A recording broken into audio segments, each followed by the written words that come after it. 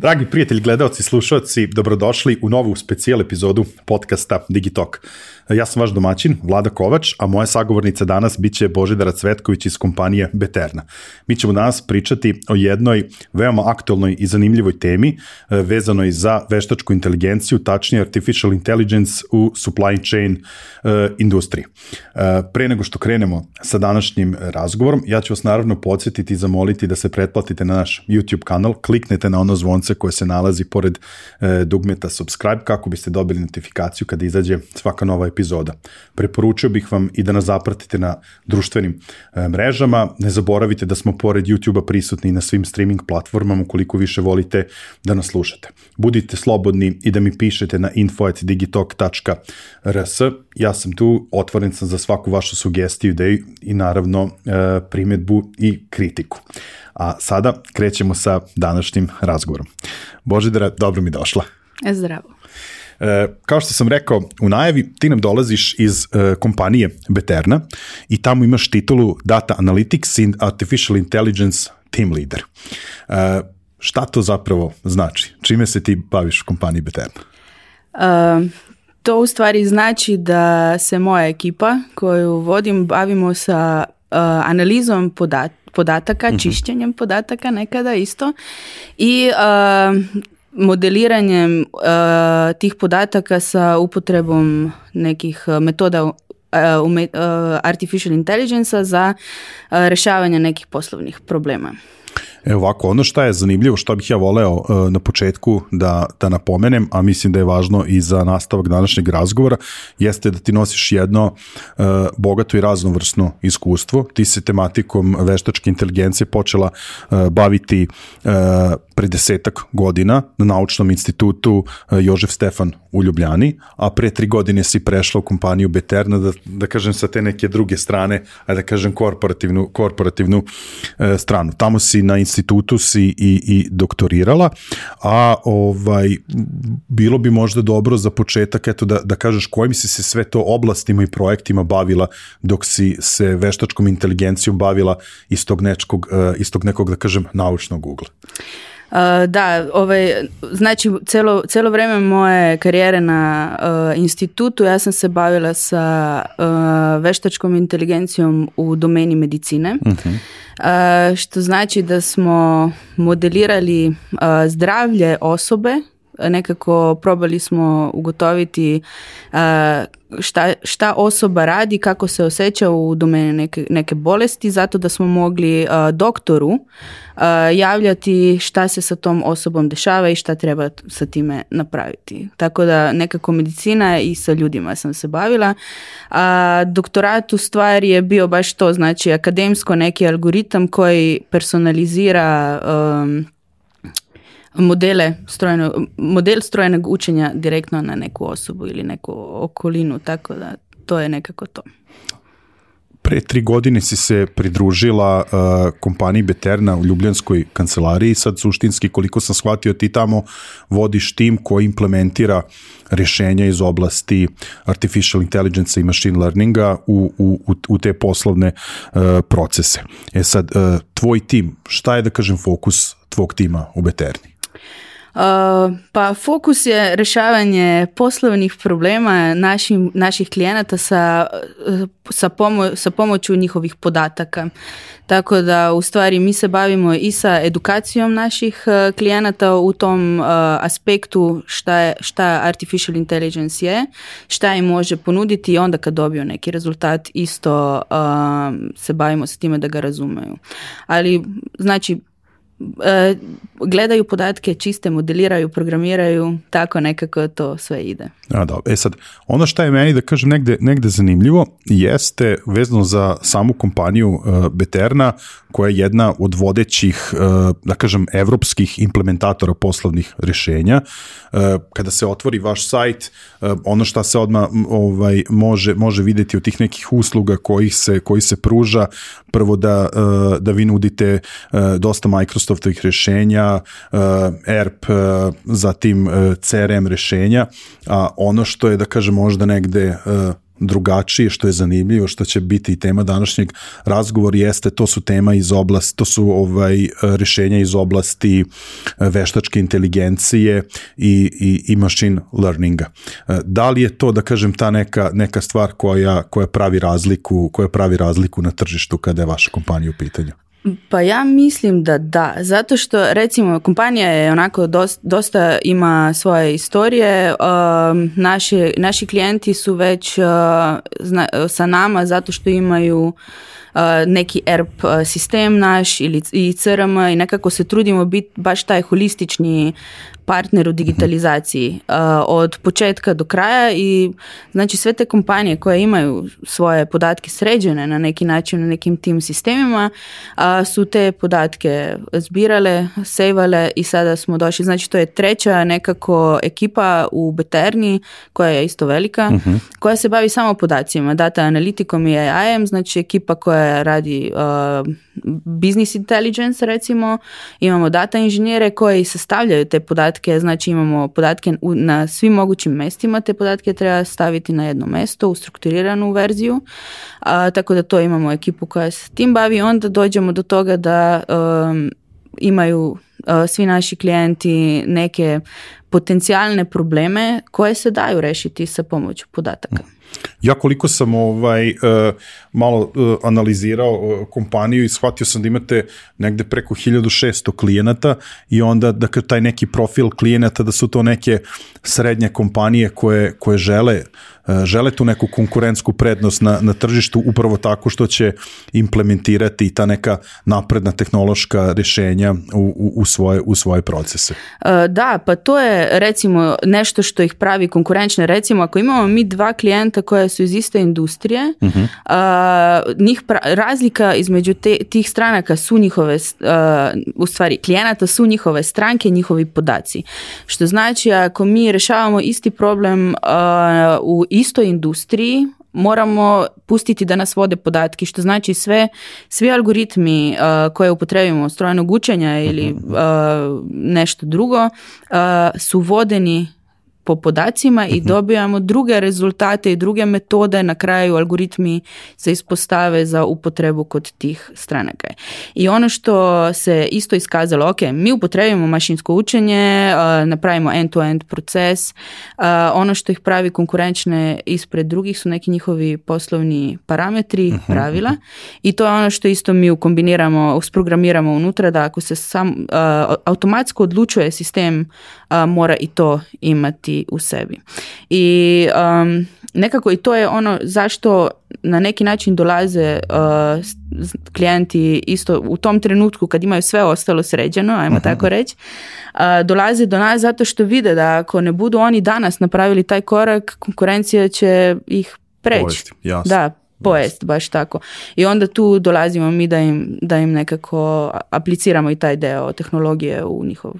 Isto mislim da je isto bitno da se napomene, kad si malo pre rekla, kad vam dođe, na primjer, dva klijenta iz iste industrije, kad analizirate njihove podatke koji vam daju, na osnovu tih podataka, nisu ista rješenja koje nudite klijentima, je li tako? Mislim, evo primjer.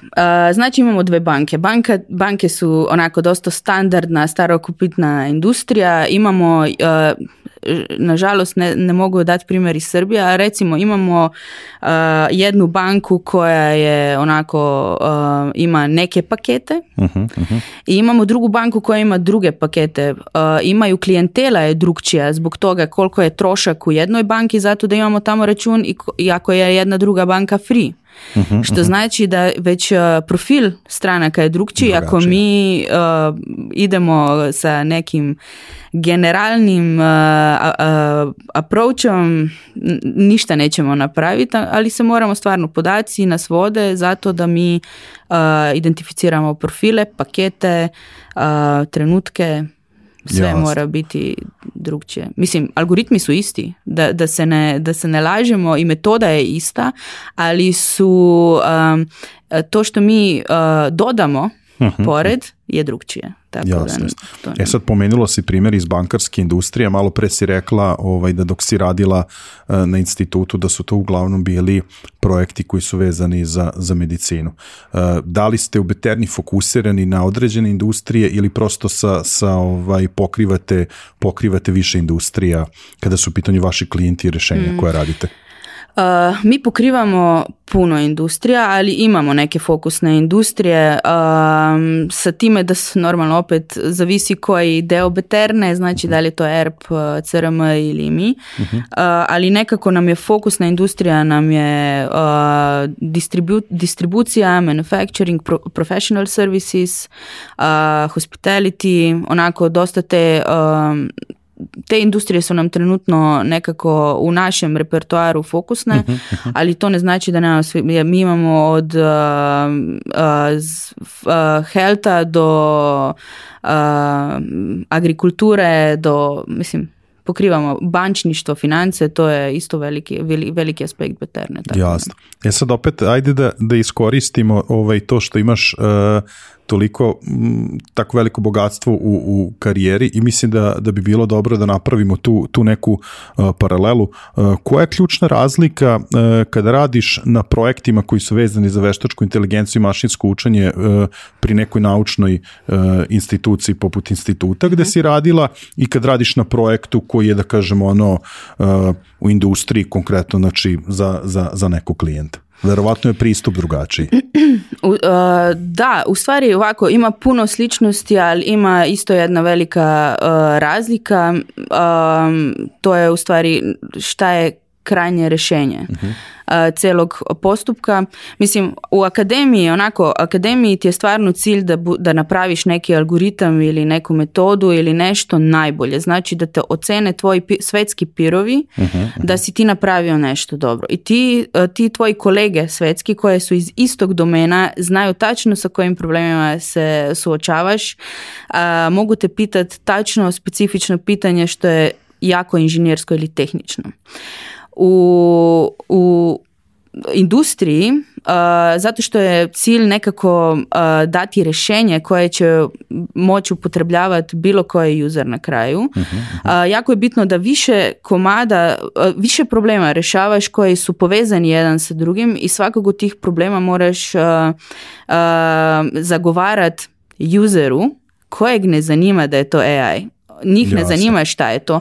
Njih samo zanima da je točan rezultat. Što znači da je jako bitno taj deo edukacije, da sa svakome kome se da rješenje, oni neće pitati da li je funkcija ili je jednačina ili ne znam, distance ili šta god se upotrebljava u algoritmu, da li je pravi, nego će reći ok, ovaj rezultat nije pravi.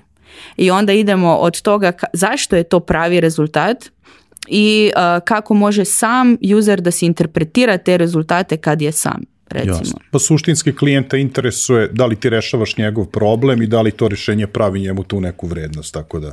Tako je, to je bottom line, da. Sad, rekli smo da ćemo danas pričati o primjeni artificial intelligence tehnologije u oblasti supply chain, odnosno lanca snabdevanja, jer možemo da napravimo tu neku paralelu na nekom primjeru. Da, možemo. Evo, znači, ako bi sada sa time se isto bave u akademiji, apsolutno, recimo srž tog našeg solutiona za supply chain je forecast. Znači mi i forecastiramo prodaju, nabavu, anomalije, sve moguće se forecastira i mi, ako bi bili sad u akademiji, mi bi se bavili sa time koji algoritam, kako taj algoritam adaptirati, sa kojim podacima ga još nahraniti, po mogućnosti smisliti neki novi algoritam, to je još bolje.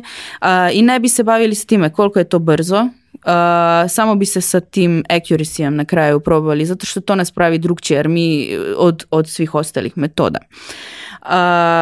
I to bi bio u stvari neki fokus, onako stvarno plastično, da ne bi bio ko užaljen.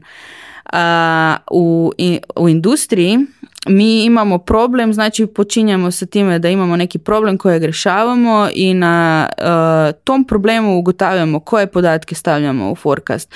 Forecast mora biti jako brz, ako recimo mi moramo preko noći forecastirati 10.000 artikla ili više 20.000 artikla, to znači da imamo jako malo vremena za svaki artikl za forecast, pa ne samo za forecast, jer taj forecast u stvari je samo neki početna informacija za sve ostalo što dolazi iza forecasta, tako da je vremenski efficiency i šta sve se stavlja unutra, sve jako bitno od te industrije koju rješavamo. I na kraju normalno ne pišemo paper kojega recenziraju peerovi, nego imamo stvarne ljude koje želimo da taj sistem upotrebljavaju, jako nam je bitno da to i oni razumeju. Jasno. Sad tu dolazim onda samo još do jedne stvari da zaključimo ovaj deo.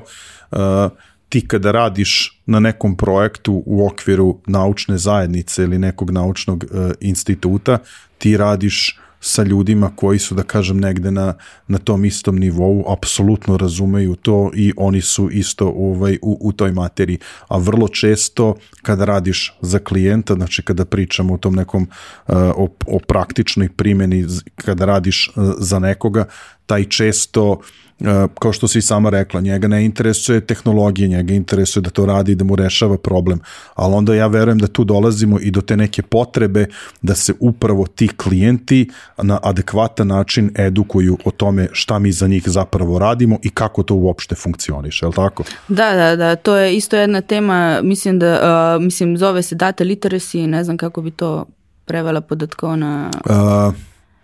Pismenost o podacima. Da, je li tako? Tako je, podatkovna pismenost ili pismenost o podacima i to je jako, u stvari to je, mislim da je skoro najbitnije da user koji upotrebljava sistem razume na kakvim podacima je sistem napravljen, šta taj sistem upotrebljava od podataka i da razume na neki način kako algoritam radi. Jer mi jako puno se bavimo baš sa time da i u stvari to nam je ono što je jako, mislim da je key aspekt toga da je uspješno implementiran naš sistem u tome da mi usera stvarno uzmemo za ruku kad je go live i idemo sa tim userom raditi proces kojeg radi on već 20-30 godina sam, sada sa sistemom. Mi sedimo pored, gledamo zajedno u rezultate i trudimo se da razume da je postane na kraju samostalan kod toga. Jasno. Sad, ono što verujem da je negde i veliki izazov u vašem poslu jeste taj change management, znači ljudi i tehnologija veštačke inteligencije. Kako izgleda kada vi uvodite jedan artificial intelligence sistem i koji su ti neki najveći izazovi sa kojima se suočavate kada implementirate jedan takav sistem ili neko rješenje kod nekog klijenta, njihovu kompaniju? Uvek se nađe neko ko je odmah protiv. To je apsolutno, mislim, zašto bi neka tehnologija bolje radila nešto što radim ja već 30 godina, sasvim ok. Imamo takve primjere. Tu nam je, baš to nama je jako bitno u stvari da nekako provedemo ceo taj proces, ne samo onda da im donesemo nešto i da im kažemo evo vam sistem, to sad sistem radi, sad vi to upotrebljavate, nego da baš te naše usere imamo u toku implementacije sa nama. Da oni vide kako to radi, da im pokazujemo između šta rade, kako te stvari rade, gde smo sada u procesu, da u onom trenutku kada dobiju taj sistem u ruke, da ga upotrebljavaju, da već da nekako imaju osjećaj da su u stvari nije to sistem da ih zameni, nego da će da im pomogne. Jako bitno u celoj toj priči, recimo tog change managementa, ako gledamo na taj način, ok, imamo usere koje glatko, znači prvi aspekt je taj sistem će mene da zameni.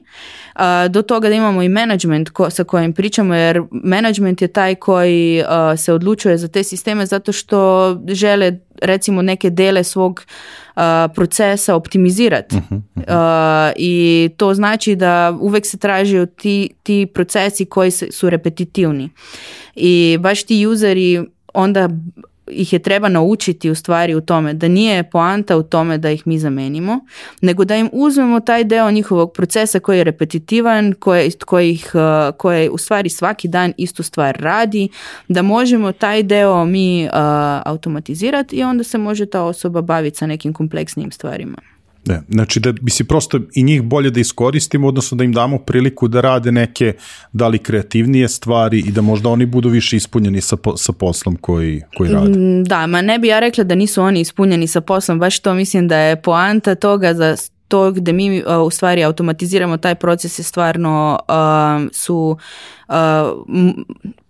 puno podataka mora osoba pogledati zato da se odluči za nešto, što znači da je to full time job. Recimo u distribuciji, ako samo damo primjer, recimo imamo neku distribucijsku kompaniju koja prodaje na tržištu 50.000 artikala, ti artikli se naručuju od dobavljača sedmično, to znači da za svih tih ajde recimo 10.000 artikala mora on sedmično pogledat milion jednih podataka od prodaje do promocija, do tendera i sve zajedno, što znači da je to stvarno puno eforta ide u to. I ako recimo znamo da to je onako step by step stvar, može algoritam to uzeti, analizirati, dati predlog koliko bi to potrebno bilo, jer algoritmu koliko podataka daš. Mislim, nije to da mu je to nešto teže, recimo. I ta osoba na kraju se u stvari može baviti umjesto s tim gledanjem tih podataka sa nekim kompleksnim stvarima, sa novim artiklima, novim portfolijom, ugovorima sa dobavljačima, sa kupcima, mislim šta god. U stvari može se ga stvarno staviti da nekako je potrebna neka druga kvaliteta, recimo. Jasno. Sad, kako izgleda prihvatanje tih rješenja od strane klijenta? Ja pretpostavljam negde da je tu možda najvažnije da management razume šta je to što jer su vam oni, da kažem, negde ključni partneri, management, da se to lakše onda prenese na dole. To je jako bitno, da, jako bitno je da dobijemo zeleno svetlo od menadžmenta, zato što u stvari mi nekako rješavamo baš taj problem koji se reportira onda menadžmentu, tako da oni kontroliraju sve što se radi i tu recimo se dešava to da management nekako izabere key usere koji će raditi sa nama i tu se potrude da su to i ti koji imaju su malo skeptični oko primjene. Tako da imamo nekako feedback od svih, jer oni ne žele nikoga staviti na neki stranski tir. Jasno, da, nego žele da su svi engagani i da imaju svi impact u tome šta se dešava. Ono što smo na zadnjem projektu sad kad smo počeli ga raditi baš pre par mjeseci, koji je aktualan sada, recimo super stvar, management je te key usere rekao ako budete više radili, nagradit ću vas. Tako da je odmah rekao nije to poanta u tome da vas menjamo, nego želimo vam rešiti problem koji vas boli. Recimo onako oči bole, zato što treba gledati neke cifre. Jasno. Onda verujem nekako da je tu i poverenje koje se stvara između klijenta i vas jedna od ključnih stvari. Da, to znači, ok, sad smo rešili taj deo na početku kada se alociraju ljudi koji će raditi sa nama na celoj implementaciji. U trenutku, znači mi sa njima pravimo prvi kontakt, znači šta su ti user requirementi, za šta su te pain pointovi koje one imaju, koje mi rešavamo. U tom trenutku kada ide go live, kada mi damo sistem njima za upotrebljavanje, kao pre što sam rekla, mi ih, znači dođemo, nije važno u kojoj državi su, mi ćemo doći tamo, sednemo sa njima na taj dan kada oni recimo u distribuciji naručuju i naručujemo sa njima. Ono što im uvek damo je pored tih, recimo ako je zahtev, uvek je zahtev, u 7 ujutru kad dođem na posao želim da je narudžbenica ispunjena. Ja hoću samo da pogledam i da pritisnem naruči i to je to. I ono što mi dodamo pored je da za svaku preporuku koju damo, mi im damo jedan dashboard na koji su naučeni. Recimo, naučimo ih kako podatke izgledaju, vizualizaciju, im damo nekih istorijskih podataka, šta se je dešavalo u prošlosti, to što oni onako gledaju. I damo im sve na jedan dashboard, ovo je preporuka i onda pokažemo razloge zašto se je nešto desilo. Primjer koji se nam dešava u prvih recimo da je to onako od 1 mjesec do 3 mjeseca, nekako radimo intenzivno sa njima, sad zavisi od kompleksnosti problema i industrije normalno. Ono što se nam dešava na početku je šta je ovo, ovo ne radi. Mislim, i onda idemo pogledati zašto je tu cifru izbacio. Recimo, damo 6.000 da je treba naručiti i oni kažu ne, 3.000 treba naručiti. I onda idemo mi pogledati znači kako je prodaja izgledala u prošlosti, da li postoji kakva promocija, kakvi su aspekti za okruživanja, zato što sve što se naručuje se u nekim paketima naručuje, paletama i tako dalje. Da li postoje neki tender, da li smo forecastirali da neka stranka će ovog puta nešto više naručiti i onda kad imaju sve to ispred sebe, oni dobiju taj confidence u to da ta stvar u stvari pogleda više podataka nego oni što mogu pogledati i verovatno će bolje predvidjeti broj koji nam je potreban zato da imamo zalihu do sljedećeg naručivanja, recimo tome plus lead time i sve ostalo. Jasno. Sad, neću da te pitam da nam otkrivaš tajne zanata, ali rekla si na početku ovog dela da prosto kod skoro svakog klijenta postoje ti ta neka tvrda linija koja odbija to da prigil. Postoji možda neki poseban način koji koristite tvoj tim i ti da se razbiju te neke predrasude? Da, mislim da mogu i drugi probati, jer mislim da se sa jako sličnim problemima suočavaju.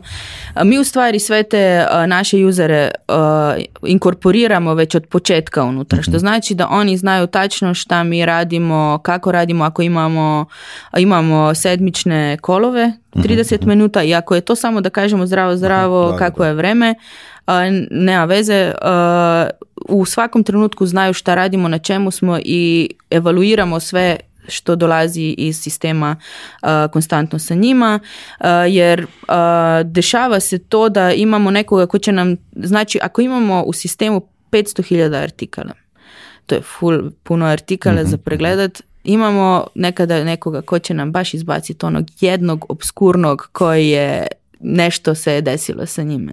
I to je dobro. Ja mislim da je to dobro, zato što možemo vidjeti tačno kakve su nam dinamike još unutra u sistemu koje recimo nismo u tih 95% mogli ugotoviti. I ta osoba koja je sa nama od početka, kome damo recimo nekako prioritetu kod toga da nas vodi, je onda naš najbolji user na kraju. Zato što zna da je njegovo znanje dano unutra, da je njegovo mišljenje bilo dostavljeno u algoritam i algoritam radi po njegovo, evo tako. Jasno. Došli smo nekako u ovom razgovoru i do naše, ajde da kažem, ključne teme, a to je primjena veštačke inteligencije i mašinskog učenja u supply chainu. Naime, ono sa čime se svet susreo posljednjih par godina, znači krenuli smo od pandemije koja, ja mislim, ona promenila način na koji funkcionišu i ekonomije i biznisi za uvek, pa da kažem tih nekih složenih društveno-ekonomskih uslova u kojima danas živimo, gde prosto se stvari jako teško mogu planirati. Verujem da je tu jako došlo do izražaja ta potreba da se optimizuju ti procesi lanca snabdevanja i da je to nešto, da kažem, gde ono što što ti tvoj tim u Beterni radite ima nekako najveću primjenu i najveću vrijednost. Da, ono što smo vidjeli baš pre početka korone, recimo je bilo to da je sistem radio ok, bilo je sve prediktivno, repetitivno i tako dalje, onda je došao onaj mart i bio je lockdown svuda, što znači da prodaja više nije prodaja takva kakva je normalno i morali smo odmah reagirati na neki način. I to, recimo, sistem imamo implementiran u farmaceutski industriji, gdje je baš onda došao najveći impakt jer su se zatvorile stvari, potreba je bila najednom po nekim stvarima, imali su i regulatorne stvari, znači šta smeju prodavati, šta ne. I onda smo već počeli malo sa time gledati, rekli smo ok, nemojte upotrebljavati sistem, ne znamo šta će biti. I onda tek negdje oko 7 dana je ceo sistem trebao da je ugotovio da se nešto desilo, da se prilagodio na novu realnost. Tako da u stvari ta korona nam niti nije toliko problema napravila što se tiče forecasta koji nam je srž, jer to nam je ono, ako to ne radi, onda ništa ne radi. Tako da smo trebali 7 dana da je sistem sam ugotovio to. Ono što se desilo do tom trenutku su počeli lead time-ovi biti jako dinamični od svih dobavljača, što znači ako je pre bilo fiks 5, 7, 9, 2 dana, sada je bilo stvarno dinamično. Tako je, baš tako. Nekada 60, onda 5 opet, pa 60, pa 5, što znači da je bilo potrebno malo zmodelirati dobavljače. Tu smo onda rekli, ok, ajmo pogledati da li možemo mi na neki način prediktirati kakav će biti lead time u sljedećem naručivanju, jer ako imamo jako frekventno naručivanje je sasvim moguća varijanta da si previše stoka nakupimo. Tako je, da. I tu smo zmodelirali tako istorijske lead time-ove, zadnjih nekoliko, do toga gdje je ta vendor, i kako izgleda taj vendor, šta se mu dešava, i na takav način smo onda i tu informaciju ubacili unutra zato da se može dinamično taj lead time pomerati. I dan danas je to aktualno. To smo onda napravili i onda ok, korona se završila na neki način, barem tako izgleda, i onda se sada, onda smo, mislim, između korone smo imali već problem se nam je desila recimo lađa u Sueškom kanalu. Mi imamo implementaciju sistema gdje naručuje iz Kine, iz Kanade, gdje je lead time 90 dana, na jednom imamo manjko stvari da uopšte ne možemo imati te artikle u ponudi ili još gore u proizvodnji, ne možemo ništa napraviti jer nemamo materijala. Ok, ugotovili smo kako možemo to rešiti u budućnosti. Povezali smo se na API koji treka lađe po moru, znači gde su, kada je estimated time of arrival, znamo tačno kada dolazi do nekog zakašnjenja, i ako recimo imamo informaciju o tome na kojoj lađi je kontejner koji smo naručili, mi možemo već znati tačno da će možda nešto zakasniti, i tu naš sistem predviđa količinu, da kažem, kašnjenja i prilagođava sve ovo ostalo. Tako. Da, baš tako. Znači, ako mi znamo da kasnimo, a naša proizvodnja smo već optimizirali, znamo da moramo staviti nešto na proizvodnju, sistem se daje preporuku. Uvijek ćemo pričati u ovom trenutku još o preporukama. Kaže, ok, jel bi možda ti naručio ovaj materijal u ovoj količini za možda višu cenu, ovu cenu, od nekoga u Europi, imat ćeš dosta do tog trenutka kada dođe ovaj shipment do tebe. Neće biti izgubljene prodaje, jer to je ono što ne želimo. Normalno ne želimo ustaviti proizvodnju ili bilo šta radimo, i to je isto jedan od aspekta koje je bio nekako dodan tome. Jasno. Dobro, znači mislim, samo da kažem, još jednu grupu podataka ste ubacili u jednačinu, iskoristili, tako da to je. Ali ja bi se samo još jedan puta vratio, jer se meni taj primjer sviđa sa pričom iz perioda pandemije, nadam se da se nećemo vraćati tamo, a to je prosto pošto pričali smo to iz percepcije tog nekog običnog čoveka, to je za nas bilo sve onako vrlo traumatično, a vi ste te stvari, odnosno podatke iz tih perioda koristili na jedan malo drugačiji način. Mi smo sve te, mislim nekako, fizička, privatna lica, ne sa strane biznisa, gledali ga kao kakav prvi, drugi, treći talas, a vi ste zapravo podatke iz svakog tog nekog pojedinačnog perioda koristili da lakše vaši klijenti prebrode taj sledeći, ste mogli da predviđate, već ste imali neke podatke koji su vam pružali sliku šta se može očekivati, je li tako? Da, mislim tu je isto i ta edukacija klijenata jako bitna jer su već sami odmah znali da moramo zajedno trekat baš taj prvi talas je bio najkritičniji jer su sve države napravile neko čudo u tome, zatvaralo se sve po redu i onda je, znači mi smo imali sliku prvog talasa, imali smo neke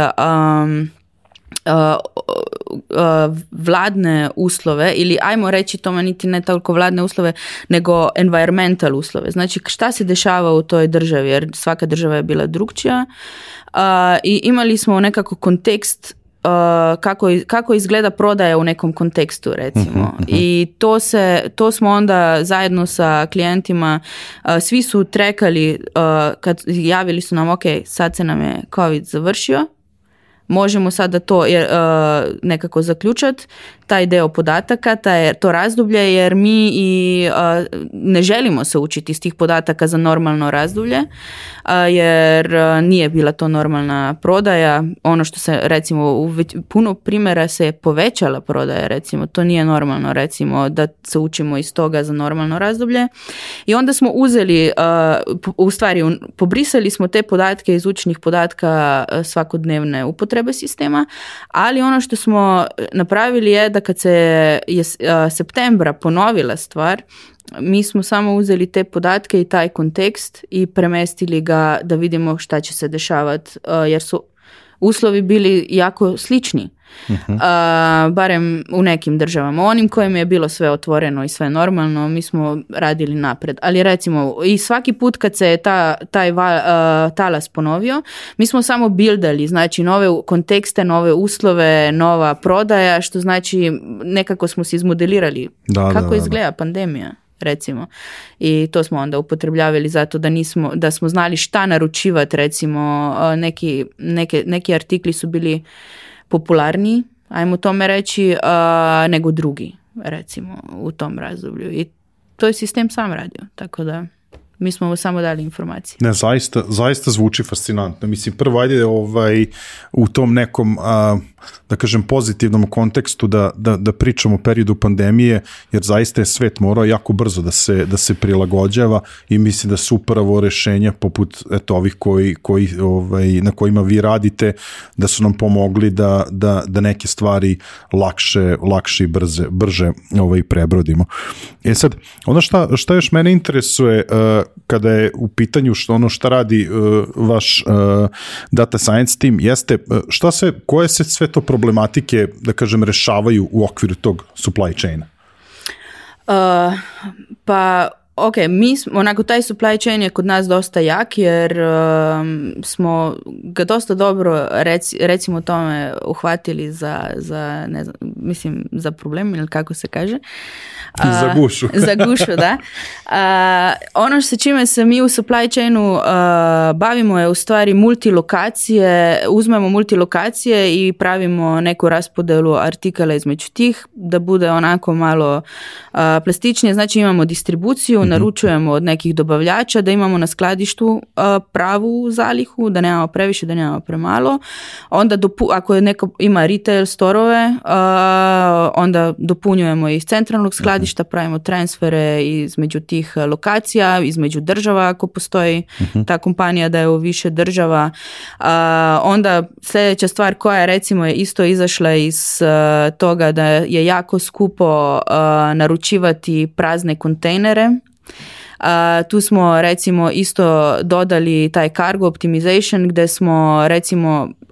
gdje smo u stvari mi forecast imamo, znamo šta želimo naručiti, naručivanje kontejnera dan danas je jako skup, što znači da je jako bitno da mi imamo ono što stavimo u kontejner da bude tačno to što ćemo trebati, što ćemo što pre prodati. I tu smo recimo napravili jedan algoritam za cargo optimization gdje u stvari igramo Tetris unutar kontejnera. Da, u stvari postavljamo na palete po obliku, težini, po svemu, tako da napunimo stvarno kontejner sa najboljim miksom artikala koje su potrebni. Isto to radimo i za kamione, ali kamioni su puno manji. I sada u zadnji, znači to sada nekako stavljamo u neki produkt kojega buildamo. Mi imamo i individualnu implementaciju optimizacije proizvodnje, planiranja u proizvodnji. U zadnjih 6 mjeseci smo dodali to u produkt, što znači da smo nekako povezali to da forecastiramo šta ćemo prodati, znamo kad ga moramo staviti u proizvodnju, optimiziramo ceo plan proizvodnje zato da se sve što smo forecastirali napravimo, vraćamo nazad da mi naručujemo sirovine, da budemo imali za to prave materijale i normalno sirovine stavljamo na kontejner ili kamion ili šta god i isporučujemo planirane produkte za naše kupce. Sada, da li je to je u primjeru proizvodnje, ali sve je modularno tako da može ići. Jasno. Znači optimizujete i transport i rute, a opet da kažem sve da bi se optimizovale zalihe. Tako, to je naš cilj, je optimizacija zaliha. To je zato što recimo u primjeru kad imamo elektronske uređaje ili artikle da neko, mislim to je ono što recimo to svaki 3 mjeseca nova stvar izađe napolje, ona je pase pre 3 mjeseca. Zašto bi plaćao neko da kupuje, ne znam, led koji je star 3 mjeseca, koji je baš upravo došao novi led koji je jeftiniji i bolji po karakteristikama. Tako je, i to su onda stvarno su bitne stvari da se naručuje baš ono što će biti prodano. A pretpostavljam sad da pored svih ovih problematika, ajde da kažem u okviru supply chaina, da se ti tvoj tim bavite još nekim stvarima koji nisu, da kažem, usko vezan. Pričali smo o tome, dosta toga van ove oblasti radite. Da, mi smo se nekako, morali smo se nekako fokusirati, iako to nije limitirano, i znači naš fokus je supply chain, tu onako smo puno aktivni. Sljedeća stvar sa kojom se bavimo je customer behavior modeling, koji u stvari tu pomažemo našim klijentima koji imaju stranke zato da im napravimo profile tih stranaka, zato da u stvari ono što si želimo napraviti svakoj stranki je to da ako imaju neke stranke ne želimo ih spamat, što znači da radimo od toga da prediktiramo trenutak kada im je potrebno neke vrste materijal poslati, promocija, šta god, do toga preko kojeg kanala, jer tih je koliko želimo, zato da bude najbolji efekt, znači da nam se javi stranka na drugoj strani, do toga kad dođemo do kontenta te ponude ili nekog marketinškog materijala, da znamo tačno šta staviti unutra, od servisa te kompanije koja ima, tako da imaju nekako imaju osjećaj kakve stranke imaju i tako produkte, jer je moguće i modelirati nove produkte na tome kakve stranke imamo. Ako smo pre banki pričali, je to točno to. Ako imamo mi stranke koje su pripremljene nešto više platiti za neke produkte, možemo buildati dobre produkte koji će možda biti malo skuplji, ali će biti onako malo bolji. I tako da tu je taj customer behavior modeling, to je od recommendation sistema, može se sve napraviti. I treća stvar je predictive maintenance, koje isto, mislim, obe te stvari mogu biti deo supply chaina jer su jako bitne. A recimo ako imamo neke mašine ili senzore ili šta god i dobijamo mi IoT podatke od o delovanju tih sistema. Možemo prediktirati kada će biti potreban servis, što znači da ne čekamo da stvar kako se kaže se pokvari i da mora neko doći, nego da kažemo već 7 dana predaje preme za servis tog automata i možemo na takav način izboljšati servis same te stranke. Ono što je povezano sa time isto, ako znamo servis kada će biti, znamo i koji materijali će biti potrebljeni za servis, što opet idemo na naručivanje i dalje imamo dosta zalihe toga. Tako da nekako smo u tom krugu, probamo se držati. Sjajno. Moram priznati zaista sjajne stvari radite. Mnogi primjeri su mi se jako svidjeli, prosto daju mi neku sasvim drugačiju percepciju u rešavanju nekih problema. Sad, nekako za finalni deo razgovora imam jedno pitanje koje onako prilično volim, onako, ajde da kažem, futurističko, the next big thing, šta ti misliš, koji je neki sledeći korak kada je u pitanju korišćenje artificial intelligence i machine learning tehnologije u sferi biznisa? U sferi biznisa. Možemo se svakako vratiti i na ono što si ranije radila i na sferu, ajde da kažem, nauke. Možemo i dati... Da, jer to je različito. Baš tako, jer različito je šta je next thing u akademiji i šta je u biznisu. Jako, mislim, akademija je sve next thing, zato što to se jako brzo se nove stvari rade. Ali ono što je još uvek nekako stvarno challenging u celom tom aspektu je kako smanjiti količinu podataka koje trebaš zato da se nešto naučiš, znači da treniraš model, jer dešava se da imamo ogromno podataka, ali ti podaci nisu označeni, labelirani, tako da ih možemo upotrebiti za nešto i tu se onda događaju neke nove metode koje su transfer learning i semi-supervised learning i automatsko označavanje tih podataka do nekog fairnessa, recimo algoritama, razumljivost algoritama, to je jako bitno jer ako mi ne znamo zašto je algoritam nešto napravio, nećemo mu ni verovati.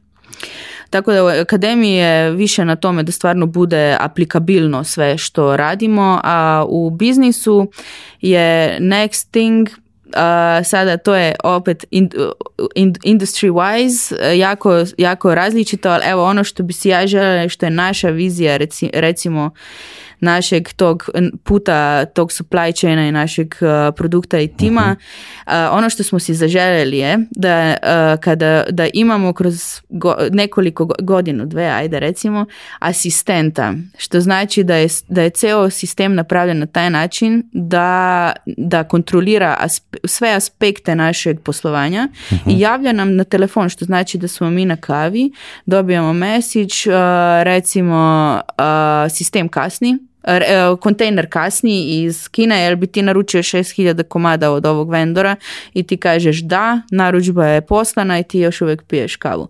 I to je ono što recimo bi rekli da je, jer taj asistent u stvari je nešto što nije, to je već staro, ali jako je teško ljudima dati asistenta u svakodnevnu okolinu zato što misliju da ga treka. I to je ono što nekako dobija neku kočnicu u celom tom aspektu, jer ako mi ne bi imali zločastih stvari oko nas, mi bi mogli imati te asistente koji bi nam pomogli u puno aspekta. Evo, ako se vratimo u medicinu, to su bili asistenti, ljudi su imali tu kući.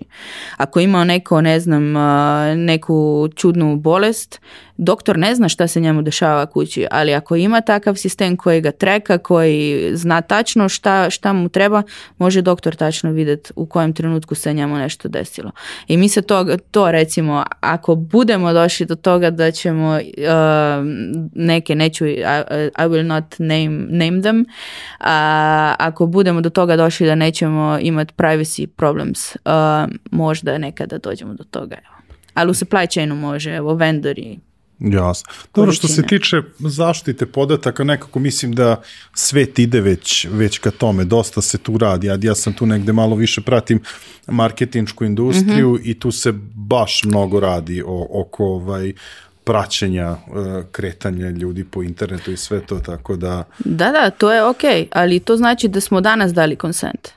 Znači ja se uključujem u neku stvar, dajem consent, od danas napred možete moje podatke analizirati. To je ok.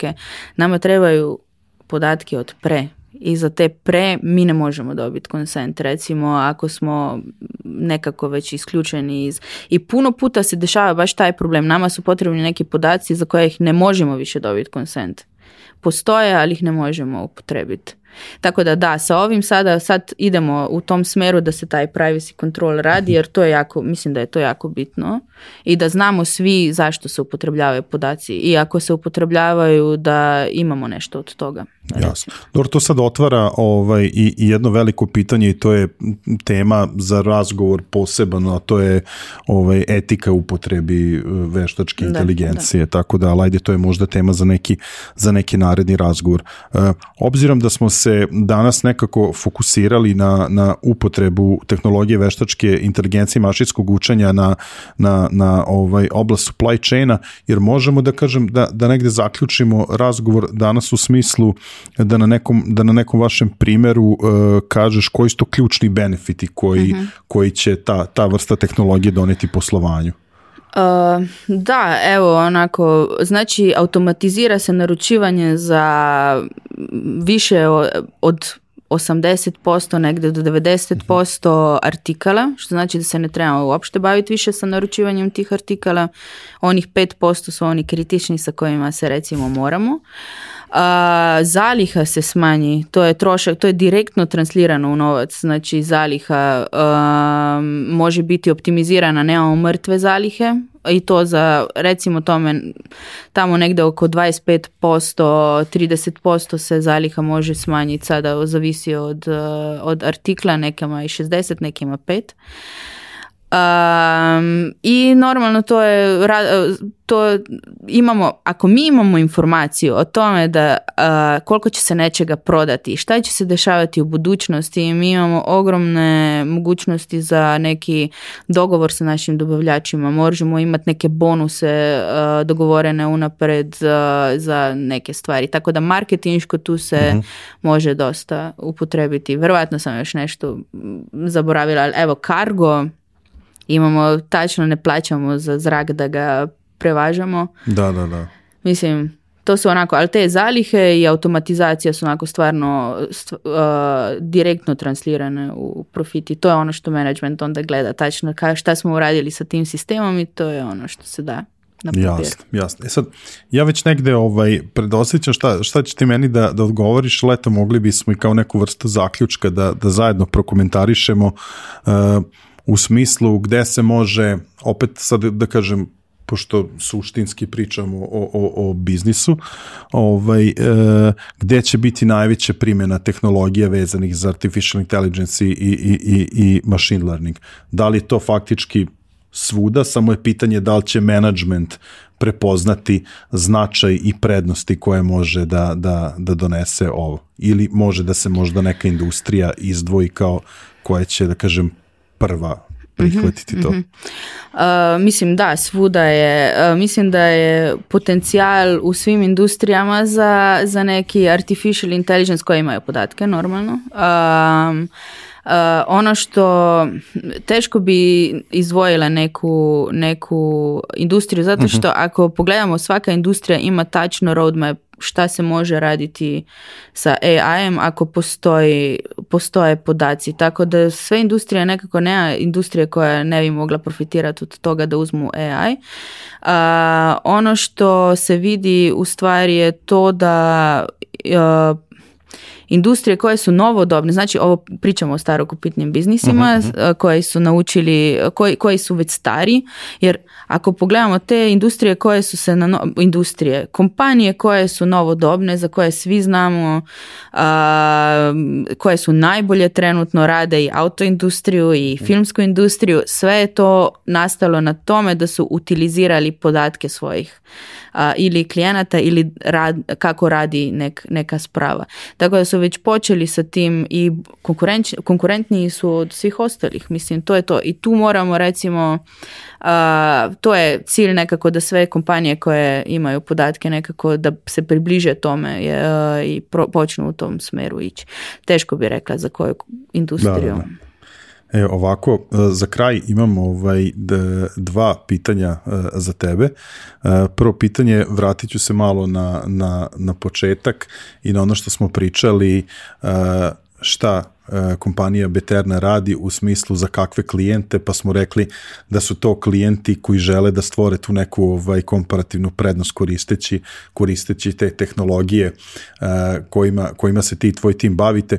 Da li bi ti imala neku poruku, ajde da kažem, biznisima koji možda razmišljaju o novim tehnologijama, na koji način da ih prihvate i na koji način da komuniciraju svojim timovima kada je u pitanju generalno prihvatanje novih tehnologija? Pa ja mislim da svaka industrija ima potencijal po tome da nešto od novih tehnologija primi, jer smo u vremenu gdje je potrebno brzo reagirati i digitalne tehnologije to omogućavaju. Sada normalno zavisi da li u kojem smeru bi to išlo. Ja mislim da je potrebno, edukacija, nađe se, mislim da firme postoje sa kojima bi mogle sve industrije malo popričati o tome šta su oni aspekti koje bi mogli pokriti. Konsultantske firme i naša recimo se bavi tačno time da u razgovoru ugotovimo gdje su te gdje bi mogli napraviti korak, a što se tiče samih svojih zaposlenika koje bi onda upotrebljavali taj sistem, ja samo mislim da mora biti otvorena priča o tome da nije to bao koji će zameniti bilo koga, nego je samo pomoć. I imati ih u vidu kada da daju neki svoj predlog šta bi željeli oni. Da ih uključe u cijeli proces. Uključenost, da, to je to. Jasno, sjajno. Sad, za sam kraj, ti se baviš jednom zaista, ajde da kažem, inovativnom tehnologijom koja verujem da ono ima neograničenu mogućnosti i primjena i ja verujem da ti crpiš negde da kažem i strast i neke informacije koje ti omogućuju da zajedno sa svojim timom kreiraš ovakva rešenja, jer bi imala nešto možda da preporučiš. Mislim da si pomenula neki film u smislu ljudima koje zanima cela ova onako oblast, šta je to što tebe zaokuplja, da kažem, ono van posla i što ti daje nekako inspiraciju da se baviš ovim. Mislim, ja ću možda ovako reći, ja sam drugčije sa prirodoslovnim, jer se tako kaže, prirodoslovnim se bavim onako profesionalno, ali ja sam drugčije jako humanist. Onako, to je privatno ta razlika, tako da u stvari to što mene to što ja čitam recimo na temu, to su novosti koje se svakodnevno objavljaju, tako da ja sam jako onako isto starokopitna, čitam MIT review, technical review. Da. To je ono što je i Harvard Business Review i takve stvari, tako da to je ono što čitam konstantno i blogove, ali ono što volim je isto recimo kakve psihološke knjige koje nekako baš taj moment uzmu unutra AI-a, recimo to su isto dobre knjige i taj film za kojeg sam rekla, ali to ste svi gledali verovatno, Ex Machina. Taj film ste gledali? Ja nisam, priznajem nisam. To je film koji meni mislim da je onako AI. Evo, to kad vidiš sve probleme AI unutar jednog filma, mislim sve. najveće probleme. Tako da to je film koji i jedan je još bio baš sa asistentima, isto Oscarijevc, mislim da je Her se je reklo, ne znam kakav je prevod.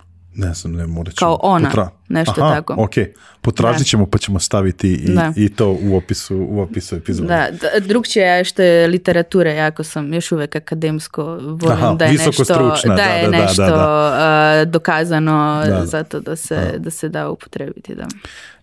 Božo, ja sam ti zaista neizmjerno zahvalan na ovom vrlo zanimljivom razgovoru. Prvi put razgovaram sa nekim na ovu tematiku, zaista si nam dala neke sjajne uvide, prosto kakva je to sve primjena moguća kada je u pitanju veštačka inteligencija. Zaista kroz primjere mislim da smo ljudima sa strane biznisa dali jednu jako lepu sliku na koji način mogu da optimizuju svoje procese, tako da izuzetno sam zahvalan tebi, tvom timu i generalno kompaniji Beterna što nam se obratila da organizujemo jedan ovaj razgovor i mislim da ćemo na neki način i mi doprineti o toj edukaciji što si rekla da je negde potrebna kako bi biznisi uzimali u obzir ovakve tehnologije i na pravi način shvatili na koji način ove tehnologije mogu pomoći. Nadam se i da je tebi bilo prijatno kod nas. Jako prijatno. Eto, hvala i tebi da smo imali mogućnost malo popričati o tome. Bilo je jako prijatno. Sjajno.